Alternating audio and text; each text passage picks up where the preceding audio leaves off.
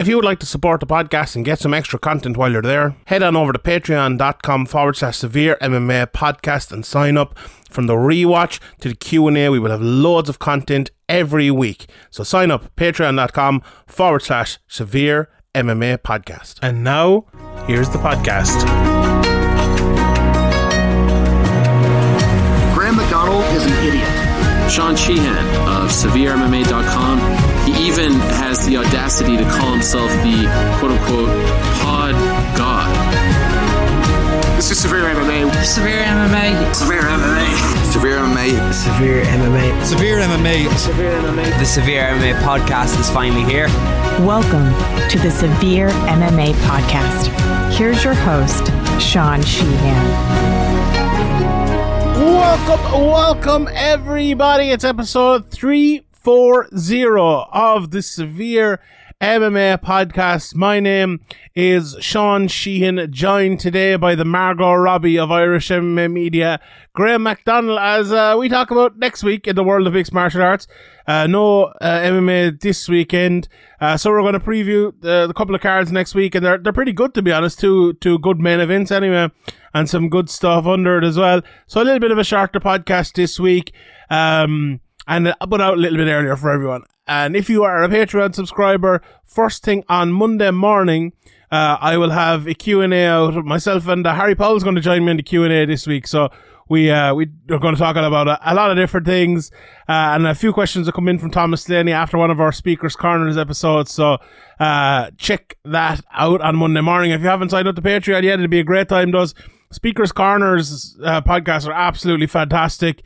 Even if I do say so myself, and the podcast as well with Ian talking about contenders and stuff are really fun. And Graham, your Andy Ryan interviews coming up, but you had one with John Kavanagh, you have one with Chris Fields, Carl Pendred, and also there's loads of stuff over on the Patreon to sign up now. And while you're there as well, while you're on the internet, head on over to Manscaped.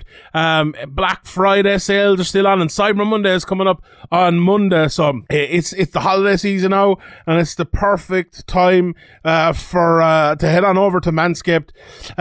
It's the gift that keeps on trimming. Santa's beard isn't so appealing when it's coming out of his trousers, but the leaders with Manscaped will get you covered. Join the 2 million men worldwide who trust Manscaped to keep their trees trimmed and their ornaments polished. Go to manscaped.com and use the promo code SevereMMA to get 20% off and free shipping. And I even think there's bigger promo codes on the website at the moment. So head on over there, get as much as you can off. Jingle balls to the walls, fellas. Listen up. It's time to kill two birds with one trimmer and get yourself the Performance Package 4.0. You get the Lawnmower 4.0 in that. It's an electric trimmer with advanced skin safe technology to reduce cuts on your nuts. It's also waterproof, so you can use it in the shower. It also, in the Performance Package 4.0, you get the Crop Preserver and Crop Reviver, which are anti-chafing ball deodorant, moisturizer, and toner, which are absolutely fantastic. Also, the Boxer Briefs are in that as well, which are, I know the lads over in our Patreon group, they absolutely swear by them. They are fantastic. Also, the Weed Whacker nose and ear hair trimmer is in that as well. That's also waterproof. 9,000 RPM motor power, 360 degree rotary dual blade system. Not even Santa's hair. Not even Santa wants hairs under his chimney. There you go. I got it out eventually. Manscaped is going beyond the grind with their new refined cologne, which offers a light yet masculine, pleasing fragrance that will leave your lady on the naughty list this year. It's made with hypoallergen ingredients that are vegan, cruelty-free, dye-free, and paraben-free.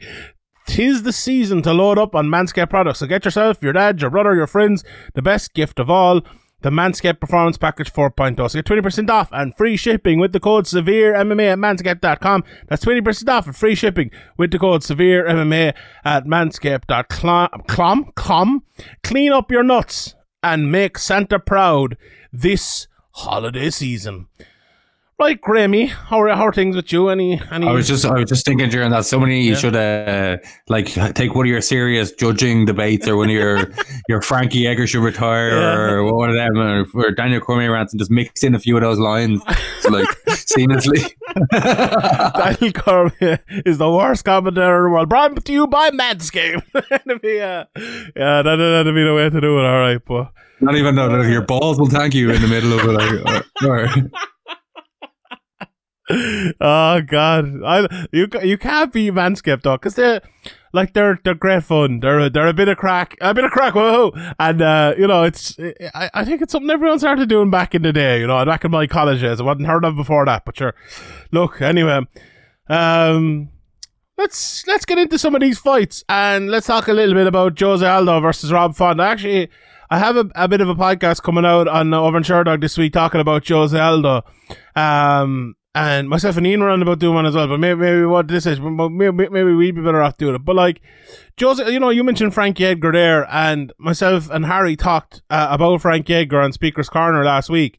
And, after his last fight, we talked about it as well on the podcast, that the way he looked in that fight, and then afterwards we heard he'd like a hip replacement after the fight. It just feels like Frankie Edgar is old now, and it's not just Frankie Edgar. Fighters get old. It's happened to BJ Penn or Diego Sanchez. Damage though is a big thing. Like if you compare Aldo and Edgar in terms of like time in the cage, Aldo might even have more time, but how much damage is he taking? How many head strikes has he taken compared to Edgar? Nowhere near as many. I'm not looking at the stats here or anything, but Aldo's still fighting at a very competitive level and still has a chance of competing for a title. I think Edgar's shown through multiple title shots over multiple years and multiple weight classes that those days are done. So yeah, I think it's a completely different situation, really. Yeah, and I think the odd one is Jose Aldo, because we don't normally see this in MMA. We don't see MMA fighters who fought at the very top level. And like Edgar's a perfect example, because he fought at the very top level. He came back and he tried multiple times to get back to be a champion. Now, he didn't manage to get that, but he fought Aldo a few times. He fought Holloway, he fought for the title, and he failed. But it feels like there was a kind of a point where everyone kind of realized, well, that's kind of it for him.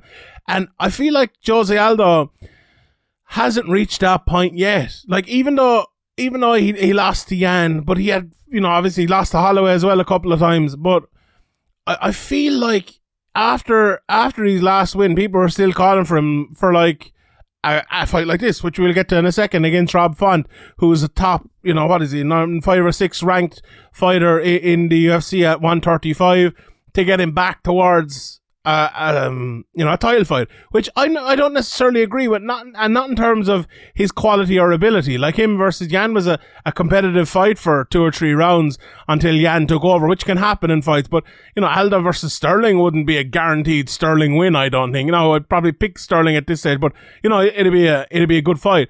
But the point remains like that.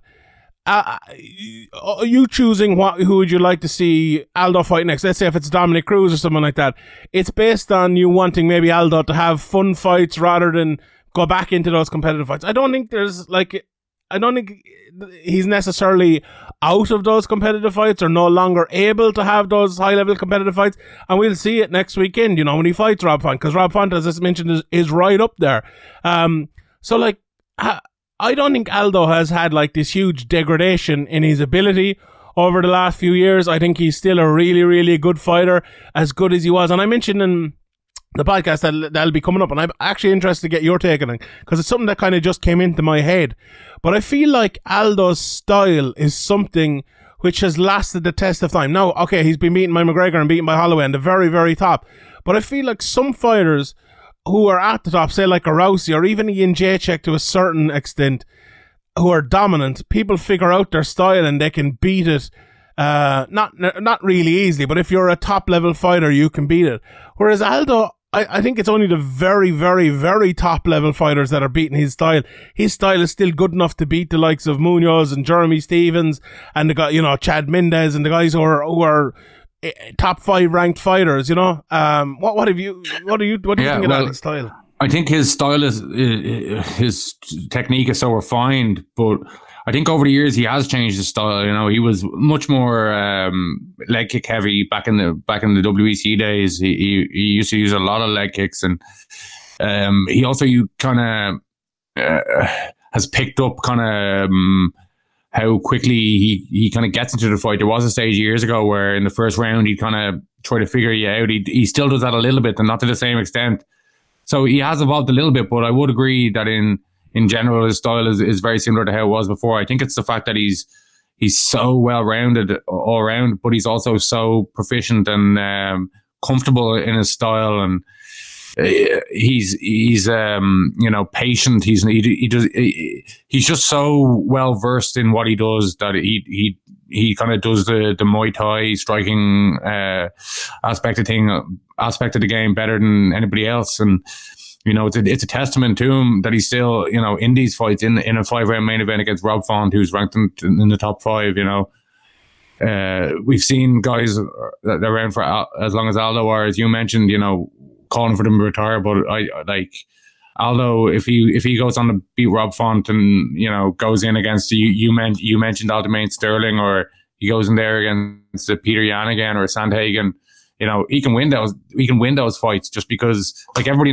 like, they can study him. They've seen him for years. They know what he's going to do. They know his style, but even still, he's so proficient at it that it's very hard to beat. And if you are going to beat Aldo, you're probably going to beat him in a really close fight. So, yeah, I think he's still a really difficult matchup for everybody, and that's a testament, I think, to how well how proficient he is at his game. You mentioned an awful lot too, like that MMA has passed people by. I think you said about Miesha Tate last week and other people, and even fighters who are, you know, Miesha Tate was a champion, but she wasn't, you know, she was only a champion for one fight, but certain fighters are champions for a long time, and they kind of get overtaken. And a lot of the Muay Thai striking guys have been kind of passed by, but he's just such a master at it that even though you know what he's trying to do and there's loads of tape on what he does, it's still extremely difficult to actually do what you want to do to Aldo. And he seems to kind of figure people out. That's another big thing, is fight IQ, his ability to kind of figure out what's going on and get tells and get reads is you know, up there with the best. Yeah, 100%. So he's fighting Rob Font this week, and I watched a nice bit of Rob Font coming in here, and I think the difference between Aldo and Font is that Font is a much more boxing orientated fighter. Now he can fight everywhere, you know, he's good on the ground and has good takedowns and things, but I would be surprised if this wasn't a stand-up fight, to be honest. The one thing I think Font has over Aldo is maybe that speed of boxing. Aldo's always been very, very fast, but I think that's the one kind of degradation maybe I've seen in Aldo's game over the years, and it would have to be when you move from 145 to 135. There's definitely going to be a bigger speed differential, you know, whether you lose a bit of natural speed, but also the natural speed difference between a 45er who's a big 45er, or was at least at one stage in the MMA game, and 135 pounders. And to me, Font, with his hands anyway, is one of the fastest of those. And it'll be interesting. We'll talk a little bit later about Horiguchi versus Pettis. And I think there's a speed difference in that one, but I feel like this is going to be a really, really technical matchup early. I would be very interested to see how quickly Rob Font can settle. You mentioned Aldo settling, and I do think that Aldo will take his time to settle, but I think Font will try to come out. He will try to come out and try to land his offense and try to do his best to land it, and that's great, but it's not always the best thing in the world you can do. Sometimes you're better when you settle into the fight and you can land your shots at maybe a more flowy way than a more like, you know, thought about kind of, this is what I'm going to do, this is what I'm going to do, this is what I'm going to do. Whether, you know, it's better it just comes out naturally, and you know, and I think that might be the way that Rob Font wins this. But going in there fighting against Jose Aldo, it's not so easy to do that. This is a big name. Now he's fought, you know, big names before, like Garbrandt and Moraes and, you know, even Sergio Pettis, who I mentioned there. But Aldo's a little bit different, you know. Aldo is a different name. And it's a big fight for Rob Font. You know, if he wins this, we talked about Aldo getting back into the title contention, but if Font wins this, he's absolutely in that title contention, and it'll be it'll be very interesting to see who's next. Obviously, after the unification bout, if that does happen. What do you think of Font, and what do you think of his ability maybe against Aldo, and how do you think he'll get on the fight? Yeah, well, I've been impressed by him recently. Obviously, he has 2 very good wins in his last 2 fights against Moraes and Garbrandt. They're not to be sniffed at. But I think, Aldo's been fighting high caliber guys for a lot of years, and he's kind of seen it all before. And even if Rob Font is to come at him kind of hard and fast earlier, it's nothing he hasn't seen before. He's dealt with it nearly. Obviously, you mentioned the McGregor fight. That was obviously an anomaly in Aldo's career. So I think I see Aldo edging out close rounds, maybe the first 2 or 3, and then maybe taking over the fight from there, winning a late TKO or a fairly dominant decision. But Font, he could land a few punches and cause some trouble for Aldo early if Aldo's not on his game. But if he is, I think Aldo won't take too many risks early on, and maybe this is a 5-round fight. He'll pace himself. He's been in a lot of 5-round fights over the years. So yeah, I think I looked at the bookies during the bookies odds, and they have Aldo as the underdog. But I'd be pretty confident Aldo will be able to at least edge out the rounds, if not finish off the fight in the later rounds. Oh yeah, that's interesting. I think I'd probably just go for Font, but I think it'll be a close one. I do think it'll be 5 rounds as well. I think we could see a lot of rounds next week. I think there will be a lot of fights go to a decision. But yeah, I'm really looking forward to that, and it should be fun. The co-main event, I believe, according to Tapology here anyway, is Rafael Fiziev even against Brad Riddell. Fiziev is 10-1. He beat Bobby Green his last one. He beat Renato Moicano and Mark Casey as well. So he's really been one of the standout fighters, I think, in the UFC, maybe post lockdown, if you want to put it that way. A really, really good fighter in that lightweight division. And Brad Riddell as well has been another one. He's 10-1 too, a real standout. Beat Drew Dober, who was on a bit of a run over the last while in his last outing, and his wins over the likes of Jamie Malarkey as well. So that's a good fight. Not really the same level of competition or wins recently as Fiziev, but he's gone out there and got the decisions. So he's definitely a tough guy. But I think Fiziev, he's very dangerous on the feet. He's well rounded. I think that win over Bobby Green was a very good win. Maybe it's an even better win than it looked at the time. When we saw what Bobby Green did to Ally Quint in his next fight. So yeah, I'd be pretty confident Fiziev will have enough here, but he's still early in his career as well, so he's still learning on the go or on the job. So yeah, he hasn't really fought the top guys either. So whoever gets the win here will probably be destined for kind of a top 50 or a top 10 guy. But I see Fiziev having enough here and maybe getting a TKO or a KO. Yeah, I would tend to agree with that. I would fancy Fiziev here. The rest of the card, look, there isn't that much standing out in it. Alonzo Minifield is always fun. He's fighting William Knight. That shouldn't be a bad fight. Chris Curtis against Brendan Allen at 185. I know a lot of people always like a bit of Clay Guida as well. Yeah, Clay Guida is always fun. Obviously, a bit of crack indeed. He's fighting Leonardo Santos.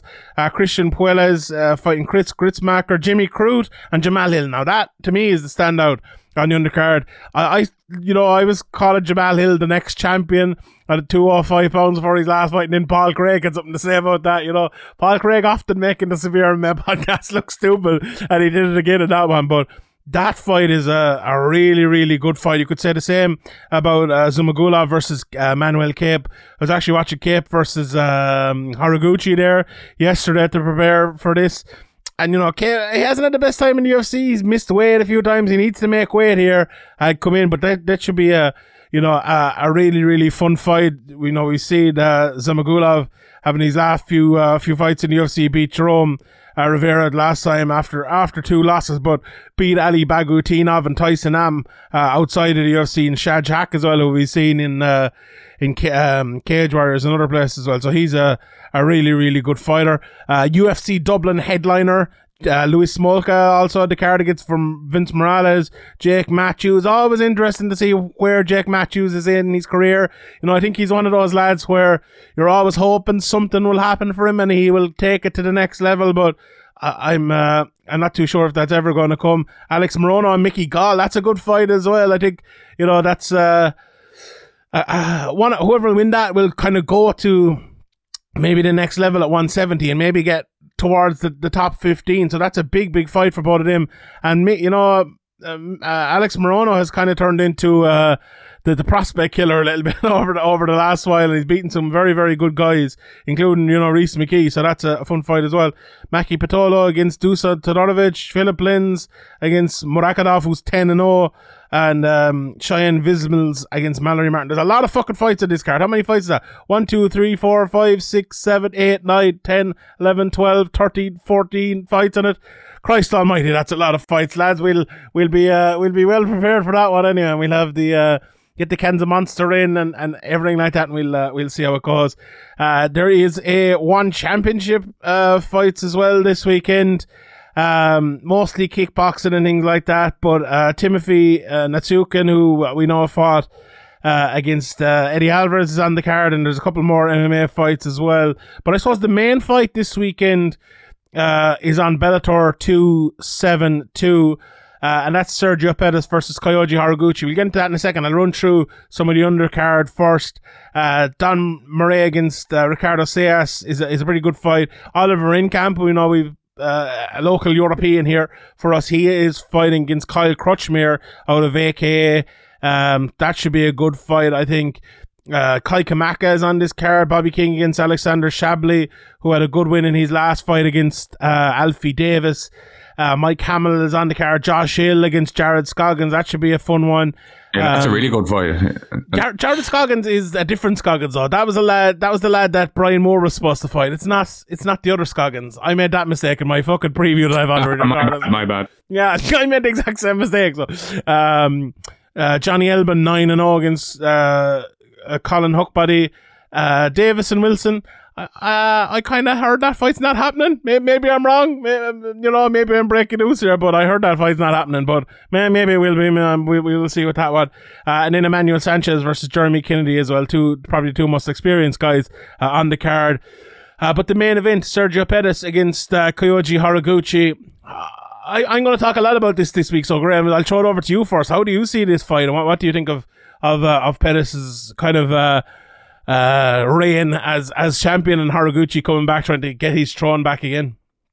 Well, like, in fairness to Sergio Pettis, I think it's been a growing experience for him to leave the UFC and go to Bellator, and he looks a much more well-rounded and accomplished fighter since he's got there, and obviously he's gone on to achieve gold there, and fair play to him. He looks the best he's ever looked, but this is a really tough fight. Horiguchi obviously has kind of been over and risen for the last, I don't know how many years, 4 years, 5 years, since he left the UFC on a winning note. He was on a 3-fight win streak. Gico Camus, Neil Seery, Bagatinov, and I haven't heard of all the guys on his record here, but you mentioned Cape, and you look at the records, like Ian McCall is there as well. You look at the records of the people that he's beaten that you haven't heard of, and they have good records, and Darian Caldwell. Come on, he's some good wins though. Yeah, Caldwell's a good fighter. I mean, that's what I'm saying. He beats some really good guys, the best kind of guys that are available outside of the UFC and Bellator, and even that are available in Bellator. So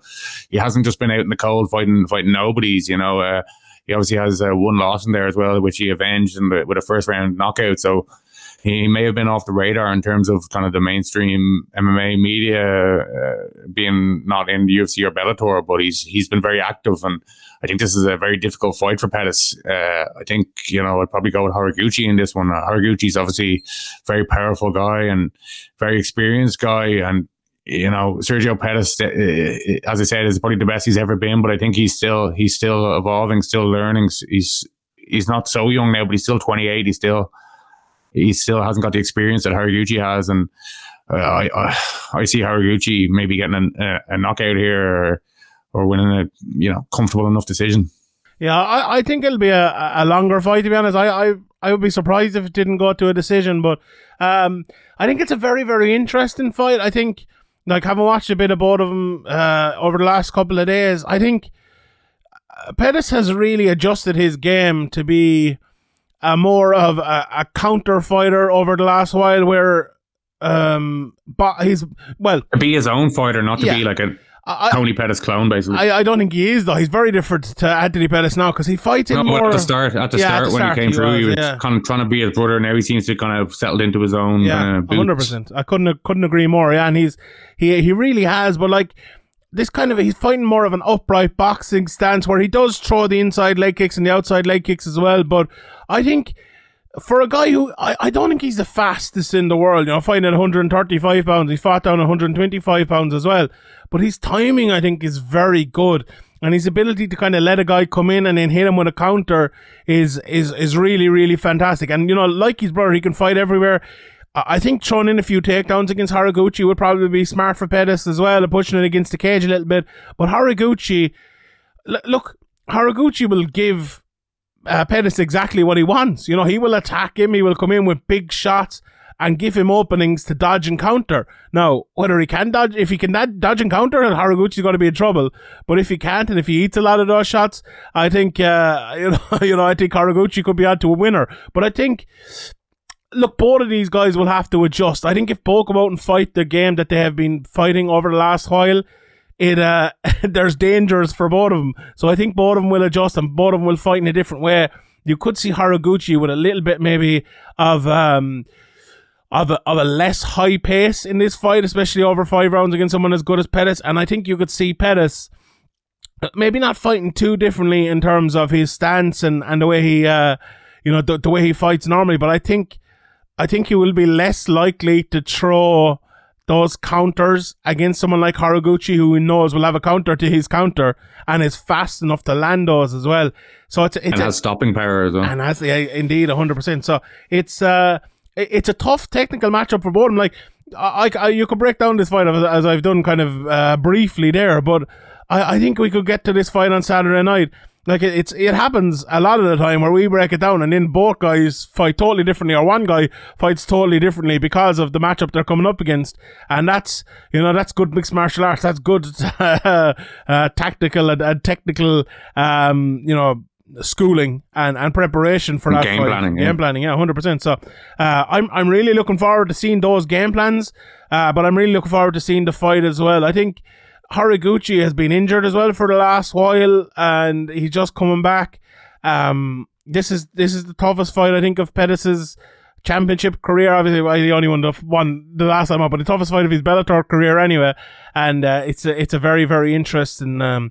Of Bellator's last fight of the year, and it's, to me, we've been saying it a lot recently, but I think this is one of the best fights that can be put on outside of the UFC. We've another one coming up with Khalidov and Saldic coming up at KSW in the not too distant future. We saw AJ McKee against Patricio and others as well. So there's some very, very good kind of non-UFC stuff going on at the moment, and this is another one. One thing I just, I think could be better is the undercard here, especially if you have a fight as good as this on it. And I know it's tougher for Bellator to maybe put on good undercards, but I really do think they need to stack their top shows a little bit more. And this is their last show of the year. People would have been absolutely dying to get on this card just because it's before Christmas. You can get your fight in, you can enjoy Christmas, you can have your bit of food and everything, and then come back in, March or April or whatever it might be. Have a bit of extra cash in your pocket for Christmas as well. Exactly. I'm surprised. I'm a bit surprised there's not maybe another title fight even on this, or an MVP fight or something like that. But we will see how it goes anyway. And I'm definitely looking forward to that main event, and we'll talk about it more obviously next week. One or two more things here. As I said, a little bit of a shorter podcast this week, but Lee Hammond won last week, Graham, and it had just happened a couple of hours even, I think, before we recorded the podcast the last time, but we didn't see the full video or anything until the next day. So let's talk about it today. It was on tape delay. We were all waiting to watch the stream, and got a message saying he's walking out now. Yeah, he won. Yeah. He's won in the first round. Fuck's sake! Just typical, like fucking Bellator back in the day. What it was, but a pretty impressive performance, wasn't it, Billy? I know you've known Lee for a good while. He's been around the jiu-jitsu scene and the amateur scene for years and years and years. I remember when Lee was cleaning the gym in the Long Mile Road instead of, to pay his way.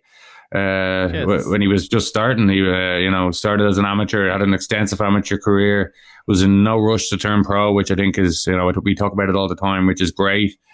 He was a jiu-jitsu guy for years. People were talking about him as a jiu-jitsu guy, but he's gone in there.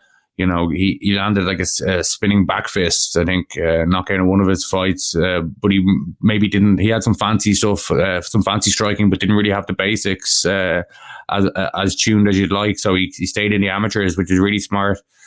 Ironed out kinks in his game, and now he comes in his pro debut and gets the first round TKO. So it looks like he's made the right decision and turned pro at the right time. So fair play to Lee. It's great to see these guys, turning pro successfully and making their way, that we've been following for years, or that we've seen since they were kids, and who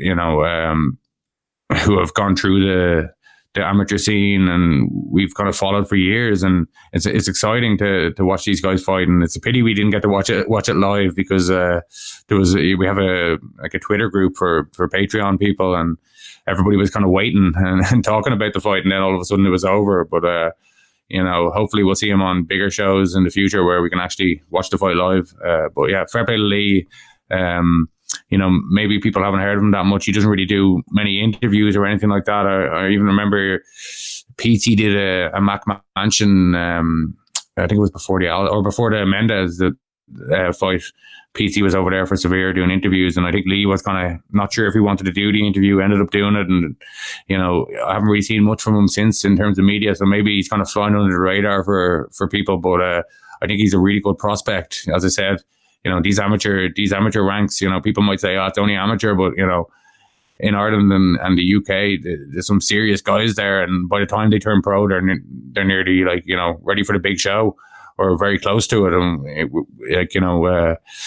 hopefully Lee can get some regular fights, and he isn't waiting around too long, because obviously he didn't take much damage, and didn't seem to take much damage anyway in his pro debut. And it's exciting to see these guys come through, and hopefully we'll be talking about Lee in 6 or 7-0, or 6 or 7-1 in a few years, and talking about him in Bellator and in the UFC and things like that, because it's important for Irish MMA that these guys keep coming through. Obviously their progress has been stunted by obviously everything after Joe Carvalho and coronavirus and all that stuff, but hopefully things will stay open. Well, obviously there's this new COVID variant they're talking about. Hopefully that doesn't shut everything down again. We've got to fucking keep our fingers crossed for that, but it looks like the kind of Irish MMA scene is kind of coming alive again. It's great to see. Yeah, 100%. And on Lee, I was very, very impressed with this fight. He was smooth on the feet for a guy who, you think is a jiu-jitsu guy, and he was, one of the main jiu-jitsu training partners for Conor and other people as well in SPG. But the way he looked on the feet was smashing. Like he couldn't have looked smoother. He couldn't have looked better. And I'm very, very, very impressed with Lee Hammond. I've obviously seen him fight a couple of times before. I think I've even seen him fight in person as an amateur, maybe at one of the Cage Legacy fights. But yeah, he looked a level above where he looked before as an amateur, and, getting his pro career started. It's very, very exciting. And, I was looking through, we were talking about the awards for the end of the year. And I think maybe this time next year, our award for the emerging pro, if Lee Hammond has 2 or 3 more fights, he could be looking at that award this time next year, maybe, if he keeps going on the same trajectory, because he looks like a really, really, really good prospect coming through, and definitely one to keep an eye on. But yeah, as you mentioned, it's an interesting time, because Cage Legacy have another card coming up here pretty soon. I saw Harry got Max Lally on it, who was 3-0. I was actually just listening to this. You said, come on, I'm 5 minutes away, let's do the podcast. I was about halfway through that interview, and he seems like a really, really good guy as well, with his head and his shoulders, who has only fought a couple of weeks ago at an amateur, and he's fighting again here. And, Sean O'Bannon is on that card as well against Kia O'Sullivan. So it's good to see, the next wave of women's MMA coming through. I think Dee Begley is on her way back as well, and there's there's a lot of good Irish amateurs coming through again, thankfully, thanks to Cage Legacy and others as well. And actually as well, maybe it's a quick talk on my week to talk about here. See, Graham Boylan said this week that Cage Warriors are planning to come back to the motherland, which I can only assume and I would hope would be Ireland, with multiple cards next year. What do you think of that? Cage Warriors come back. Where do you think they will go in Ireland? How many cards do you think they'll bring? Well, yeah, I think first of all, Graham Boylan saying the motherland. I think his mother is from Ireland, so yeah, I think he does mean Ireland there. He always likes to tease a bit. He never likes to say things straight out. It could be Jordan. You would never know. You got citizenship anywhere. No, but I'm pretty sure it is Ireland, and it's I'd say 3 shows maybe we could probably hope for. And obviously the Helix only holds 900 people, but it is kind of nostalgic, so they could do that. Or if they put on a few of the Irish guys, they have like a few of the in big fights, Paul Hughes, Joe McColgan, people like that, they could easily sell the 3 arena. So I'm sure Graham Boylan's been looking at kind of over the years KSW, BAMMA, Bellator selling big numbers in the 3 arena and the point, and thinking we could do that with the right card. So I'd probably, if they were just saying 1 show, I'd probably say it was nearly definitely going to be in the 3 arena. But with 3 shows, maybe it will be in the Helix or somewhere else. It's hard to know, but yeah, I think they should go for the 3 arena. I think the demand is there, and I think they always have exciting cards, and they always kind of take the temperature of the room well, and kind of know what the fans want on the local scene. So yeah, I think it wouldn't be too much of a risk for the 3 arena, and I think it would be a really big show, and I think they should do it. I don't think they'll do the 3 arena, to be honest. Look, there's a lot of different factors, but I remember talking to Jude Samuel at the first Bellator only show after. Remember there had been BAMMA/Bellator, BAMMATOR and all that, and they were like selling like half the tickets or 3/4 of the tickets maybe. And remember they had, for a couple of the events, they had the top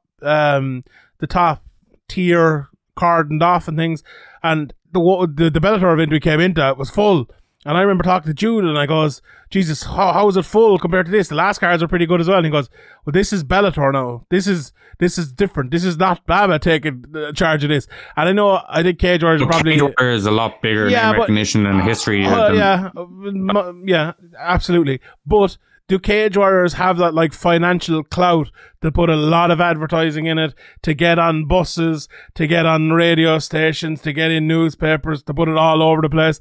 Do they what's the biggest show Cage Warriors have ever done? Have they done the 3 arena once before, but it wasn't a big sellout, was it? I can't remember. There was actually the one card I wasn't at in the last few years, but could they do it? I think they probably could. They'd have to put a lot of risk into it, though. I think it'd pay off if they did it, but I don't know. I don't think they will do it personally, to be honest. I think Cage Warriors are a more kind of, they will hold back a little bit rather than take a big risk, and I can't blame them for that. It's a risky business, MMA promotion, so I don't think. And another big factor as well, and probably the biggest factor of all, no SBG Ireland fighters. That's going to be a big thing, because a lot of people, they might see it in Kiefer Crosby's Instagram or James Gallagher or whatever, and they're fighting, and their teammates are fighting and everything like that, or McGregor even.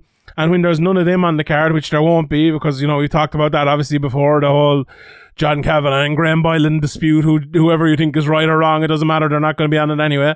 That's going to be a big issue. But if you did put Reese, Paul Hughes, Joe McColgan on the card, maybe got someone else, get Redzer back over that one, he's only retired a week. But I think they could do it, and I think it'll work out well. But I think it'd be a big risk. What I think they will do is, I think they will do one in Dublin, one in Belfast, one in Cork. I think the arena in Belfast is a little bit smaller than the 3 arena, and when you have all the Northern fighters there, the top 3 guys I mentioned there are all Northern fighters, or Ulster fighters, I suppose is the better way to put it. You could do better there, and I think with Cork, I know where they're going to put it. I don't know if they're going to go back to Neptune, because it's not the best arena in the world, although the job they made with it was absolutely fantastic. So maybe, but I don't know, maybe there's the Rochestown Park or something. Like, I know Cage Legacy did a card there. If maybe in UCC, I know there's one big room there. Maybe you could put on an event there, but I think Belfast, definitely. If I was to say there'll only be one event, where will it be? I would say Belfast. But I don't know. We I mean, I could be talking complete shite as well, but I'm sure Graham Bylan will let us know. But it'd be great. I hope there's one in Cork. I hope there's one in Dublin. I hope there's one in Belfast. You can cover the two up the north, Graham. Dublin included as the one up the north, and I'll go out to Cork and I'll cover that one. So it will be all good. So yeah, it's great to see it though. Great to see Cage Warriors come back and hopefully exciting times for Irish MMA, as we kind of mentioned earlier. And either way, if they do a free arena show, obviously maybe they could do it at like €30 ticket instead of €60 ticket or whatever. But even if they do smaller shows, it's still great to have them coming back. We obviously got some great memories over the years of the New Year's shows, especially in the Helix and things like that. So it's important for Irish MMA. It's great to have Cage Legacy and stuff like that, but it's also, important to have people like Cage Warriors still putting on shows, because it has been a while. Absolutely, yeah. Actually, myself and Harry have already done the Q&A, but I saw Daniel Mimna has sent in a couple of later questions, so let's answer them here. We'll get into it. Nick Diaz seemingly wants to fight again. I've seen Matt Brown is out of his fight with COVID, so if he recovers well, is that a fight you would like to see? I think it makes sense for both men, and when they are to make it Nate versus Tony, I hate the bullshit they pull trying to make people look bad on their way out, trying to possibly match him with Chimaev. I like Nate versus Tony. I like Nick versus Matt Brown especially. What do you think of those two fights? That would be fun, wouldn't it? Yeah, I think it's the right kind of fight for Nick. Obviously, he's just back after a seriously long layoff, and he didn't look great, but he didn't look terrible either. So I think, kind of old guy kind of from his era nearly, like Matt Brown, will be a good fight for him. And obviously they're two guys that are very tough, and the style matchup will probably be exciting. So yeah, I think that does make a lot of sense. Yeah, I think Matt Brown versus Diaz is, as you said, makes sense. But I think it's a fight that Matt Brown would probably benefit from more than Nick Diaz, but it's hard to get Nick Diaz fights in the UFC these days. Would he take a Matt Brown? Nick Diaz will be working the body against Matt Brown. Matt Brown's known as weak to the body. That's him versus Cerrone is the other fight as well that people are always talking about for a similar sort of reason. So yeah, and weak to the body as well. Yeah, I like Nate versus Tony. Nate versus Tony makes a lot of sense. I think, but. Will Nate go up, or will Tony go up to 170 pounds? I don't think Nate is coming down to 155 anymore. But the UFC letting Nate go, I think, would be a big mistake. Because you have that McGregor fight, which is still there to be made, and that's going to be a 1.5 million pay-per-view buy. So I wouldn't let that go if I was the UFC, and I would try to keep Nate around. But anyway, his other question is, I think the negotiations with the Diaz brothers is always long and drawn out. That's true. Things said in the media and leaked to the media and all, but I'd guess that it will get signed in the end. Yeah, probably will. Next question. I know that Joe McColgan has other stuff in life going on, that he decided to vacate the belt and let Bin Akhtar and Hardwick fight for it, but would an interim title not have been justified there, considering they put an interim strap online for the Hughes Sharia fight? They said they would give Joe a title shot on return, so thought an interim would have made sense. Yeah, I tend to agree, yeah. I don't know, was there something else to it? Maybe Joe's going to the UFC or something, but I don't know, yeah. They did say it was like a life thing or whatever, so it was bizarre. When I saw that, I was like, what? Joe McColgan, he just won the belt a couple of months ago. Even if he's not fighting until maybe the middle of next year or whatever, it's not like that. You could put an interim if you want to do that. It's not like that division is being held up massively or anything like that. What's his name? Your man he fought before. Sardari was fighting pretty often, So I don't know. It was a bizarre thing. Maybe there are reasons behind it. And if Joe has a good reason, and he said it to Cage Warriors, then no problem. And Cage Warriors are probably happy enough to do it and respect Joe, so no problem. But just from like an outside kind of fan perspective or media perspective, it did seem a little bit odd. But if Joe comes back and he fights the winner of that, it'll be it'll be good as well, and maybe we do it in Ireland. Although it'll probably be harder to get him to do it in Ireland if, obviously one of them will be the Chad, but Joe's coming back. So what do you think of that? Were you a bit flummoxed by that, like I was as well? Yeah, I was a little bit surprised. Maybe there is something more going on than has been revealed publicly, as you kind of hinted at. But with Joe, maybe, you know, he's such a nice guy that if he is taking off a bit of time, he does maybe feel like, oh, these other guys deserve a shot at the proper title instead of an interim title. But having not spoke to him or anybody in his team, I don't have any other information, and you know, I don't know if there's anything going on behind the scenes. But maybe it is just Joe being a overly nice guy that he is. Indeed, it might be that. All right, everyone, we will leave it at that. Thank you to everybody for listening. If you haven't signed up yet on Patreon, please do. Patreon.com/Severe MMA podcast.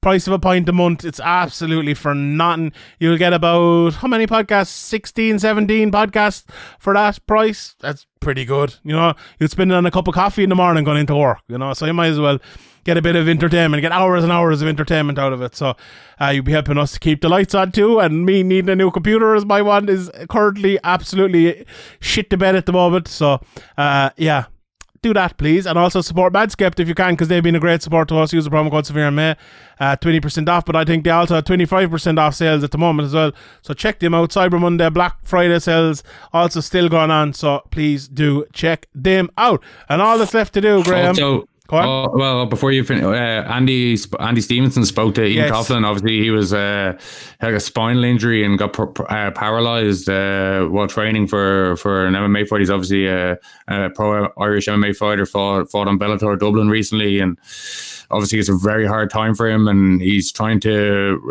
raise money to. He's trying to raise 73,000 in total to.